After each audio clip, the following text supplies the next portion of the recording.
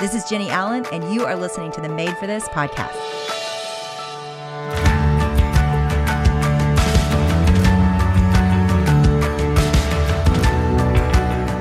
This episode of Made for This is brought to you by Away. To start your 100-day trial and shop the entire Away lineup of travel essentials, including their best-selling suitcases, go to awaytravel.com/madeforthis.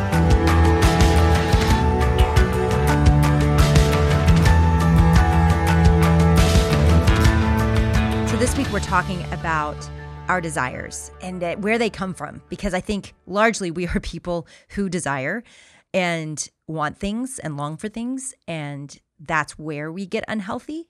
So one of my great friends is Curt Thompson, and he talks a lot about this in his new book. I encourage every one of you to get it. We actually have an old podcast we'll link to where he and I talked about this, but he talks about desire and how God really, a lot of our longings aren't evil. They are just suppressed because we are not honest about them, but we act out of our desire. And when we don't actually know what it is we're longing for and what we want, we sometimes settle for, coping that is immature or insufficient for what we actually are longing for, which is deep connection, intimacy. We're looking for beauty and goodness that God creates, that he has built for us a lot of times. And so he's been teaching me, we're in this little confessional community I've mentioned before about what it is we want, and to be able to articulate that in a way that gets to the heart of it and not just glosses over it, because we largely are acting out of what it is we want. I just think there's a lot of confusion between desire and sin because it feels like a lot of our desires lead to sin. And a lot of our desires are actually deeply, in a beautiful way, from God. And yet they lead to sin because we try to get to the end of what he's given us and what we're craving with things of this world. And again, I always go back to Romans 8, that we set our mind on the flesh and it leads to sin and death. We set our mind on the spirit, it leads to life and peace. There's a hope and a beauty that comes from meeting the desires. When eternity was set in our heart, the scriptures tell us, Ecclesiastes, there's several parts to that eternity. It's the desire to live forever, right? We all have that desire in us, most of us. It is that desire for heaven. It is a desire for God to be with us and to be right with us. There are desires and longings that are God knitted into our soul. And those desires are, if we never, ever explore our desires and what we're actually trying to get out of life, then we'll just keep making bad decisions because we think, well, we just want what's right in front of us, just like a toddler. But maturity, what health and maturity causes to happen, is for our desires to become clear to us, that we would know the truth, that we would know what is true about our souls, that what it is we're actually craving. We're not craving pornography, we're actually craving connection, right? So when you start to look at, you're not actually craving money, you're craving security. There's several ways that we go after the things that we're most wanting that are wrong, a lot of times are wrong. But the desire in itself isn't wrong. The desire for intimacy is not wrong, but getting it through an affair is not good and leads to sin and death. And so I think what I've learned in processing this, and I'm specifically reading Curt's newest book that I recommend, is just this awareness of what I do want and not being afraid of it, because there's a part of us that wants something, and then there's another part of us that's judging what we want, right? We're hard on it, and we don't actually open up about it. And so we end up manipulating that desire. We end up trying to get that desire. Next week, we're going to talk about trusting versus grasping. So I don't want to get too much into that this week, but I do want us to begin to notice what it is that we desire. What is it that you are longing for? It is a question that, as I've asked it to people, as it's been asked of me, I stumble and I don't know exactly an answer to it. I remember when we started our confessional community, the first question he asked is, what do you want?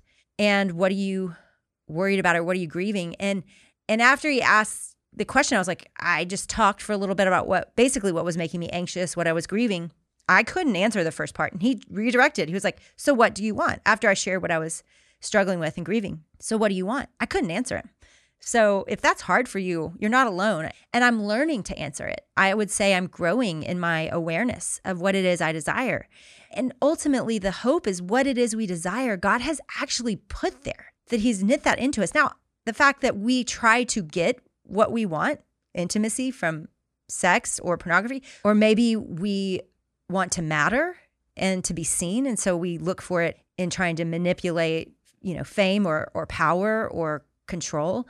That wanting to matter, that's actually part of who God made you to, because you do matter, because eternity can be changed by your life and choices and relationship with God. So it's a process of uncovering what it is we truly desire and how does God want us to meet that desire versus how the world is tempting us and the enemy is tempting us to meet that desire. Desire is not bad.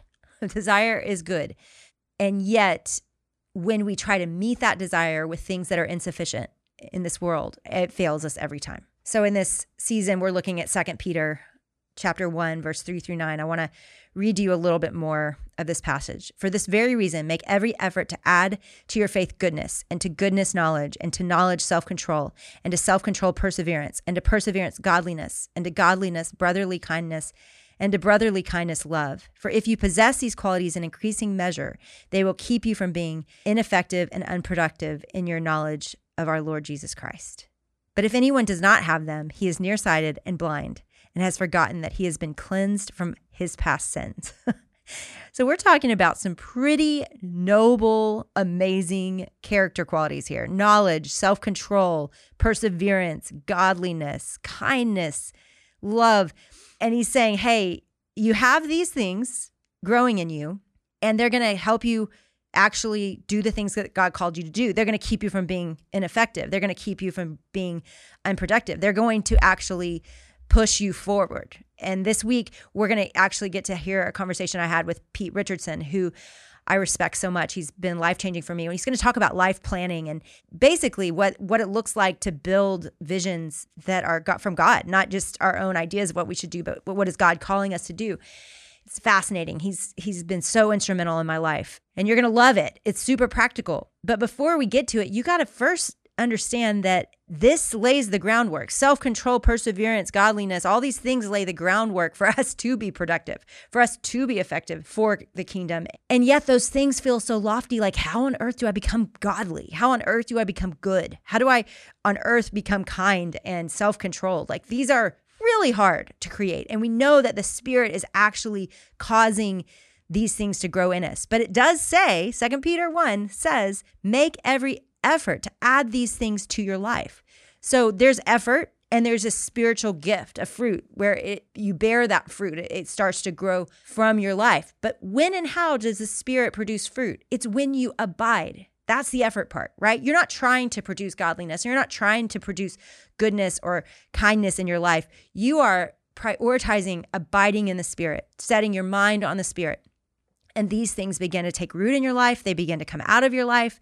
They begin to be the defining character qualities that people experience when they're with you. And that comes from time with God, relationship with God, clocking hours and years and decades with God, right? As you grow, hopefully these things are growing in you.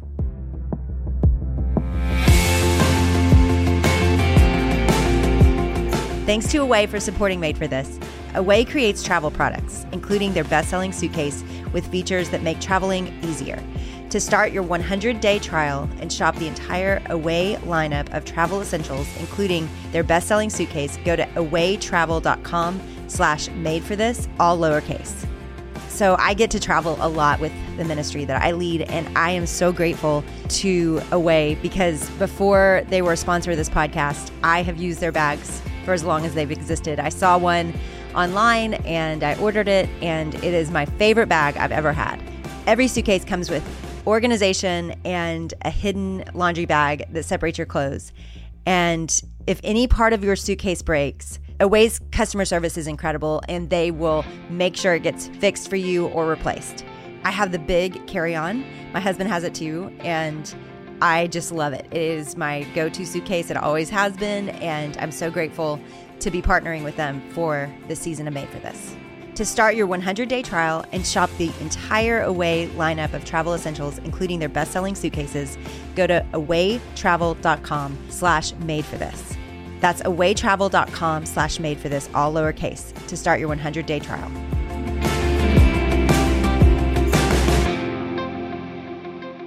says if anyone doesn't have these things, he is nearsighted and blind and has forgotten that he has been cleansed from his past sins. There is a forgetfulness of our reality and our identity that shifts the potential in our lives. So how have you forgotten the goodness of God? How have you forgotten that he has cleansed you from your past sins? How have you forgotten that he has done all of this work for you so that you can do the things he's called you to? Like you are resting in your own strength, or you are trying to do this yourself. And what 2 Peter says is, don't forget, because that makes you nearsighted and blind. You're going to continue to spiral and spin and feel stuck if you are the end of your affection, if your effort is the end of life change for you. And so he's saying, hey, all these things that you're going to experience if you have a relationship with God, that takes effort, yes, but they are byproducts of each other, right? Like even the way he builds it, he says, add to your faith goodness, and to goodness knowledge. He's saying these things add to each other. Self-control builds perseverance, add to perseverance kindness. Once you've persevered through some things, guess what? You're more kind. This is how it works. It's like personal growth therapy, right? Like this is how people grow. They grow, but it begins with faith. That's the first word, faith. Make every effort to add to your faith goodness. And as you ultimately delight in the most good thing, which is God, his personhood, walking with him, then out of that, you're going to understand, and you're going to have discernment. You're going to have knowledge. You're going to have self-control, because that is one of the fruits of the Spirit. So again, I feel like the whole theme of this is us walking with God and making effort, but ultimately it's God's power through us, and all of this. We hate tensions. We hate things. We want things to be simple. So, the question you might want to ask is, well, is it me or is it God? Yes. Yes, it's both. It's both. And if we ever try or side on one, I think of my theology professor that says, embrace the tension. Otherwise, you're in heresy. Embrace the tension, the mystery of God. Embrace the tension. That it is both. It is what produces change. How do we change? How do we not manipulate our lives? How do we chase the good desires in our heart that God set there with the right things that actually quench those desires? How do we do that? And it is both. It is making every effort and trusting in the power of God, the divine power that he's given us, so that everything we need is present in our lives for life and godliness. So this week, what I want you to do is I want you to answer that question. What is it that you want? What do you want? And also, as you process that, I want you to be really honest. And what comes out at first might be something that seems really shallow and selfish.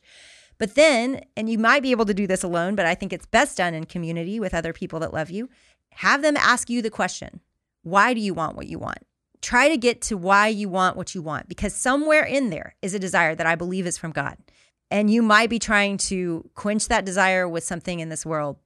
But I know that we have to begin by understanding what it is we really want and being honest about it, not judging it, not critiquing it, but understanding it and being curious about it.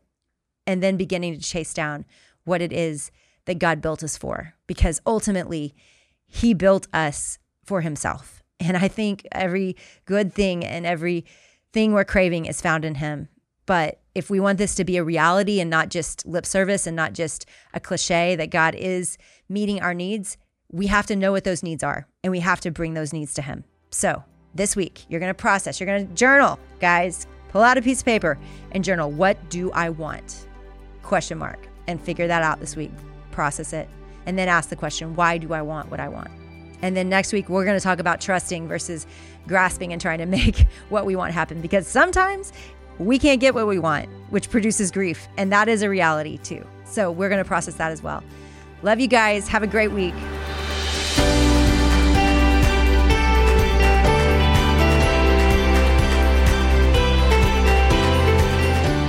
You guys, this podcast is truly one of my very favorite ways to connect with you. And we are trying to find creative ways that we can hear back from you, because sometimes it feels like we're just speaking into the air out there. And we know you're really out there. There's so many of you listening and really have been with us since the very beginning. So we want to hear from you. So we've set up a new text message system where we can talk to you, where we can tell you things, what's going on. We can send you free guides that we're building and tools that complement the podcast. If you signed up for our text before this is a new system, so you're going to need to sign up again.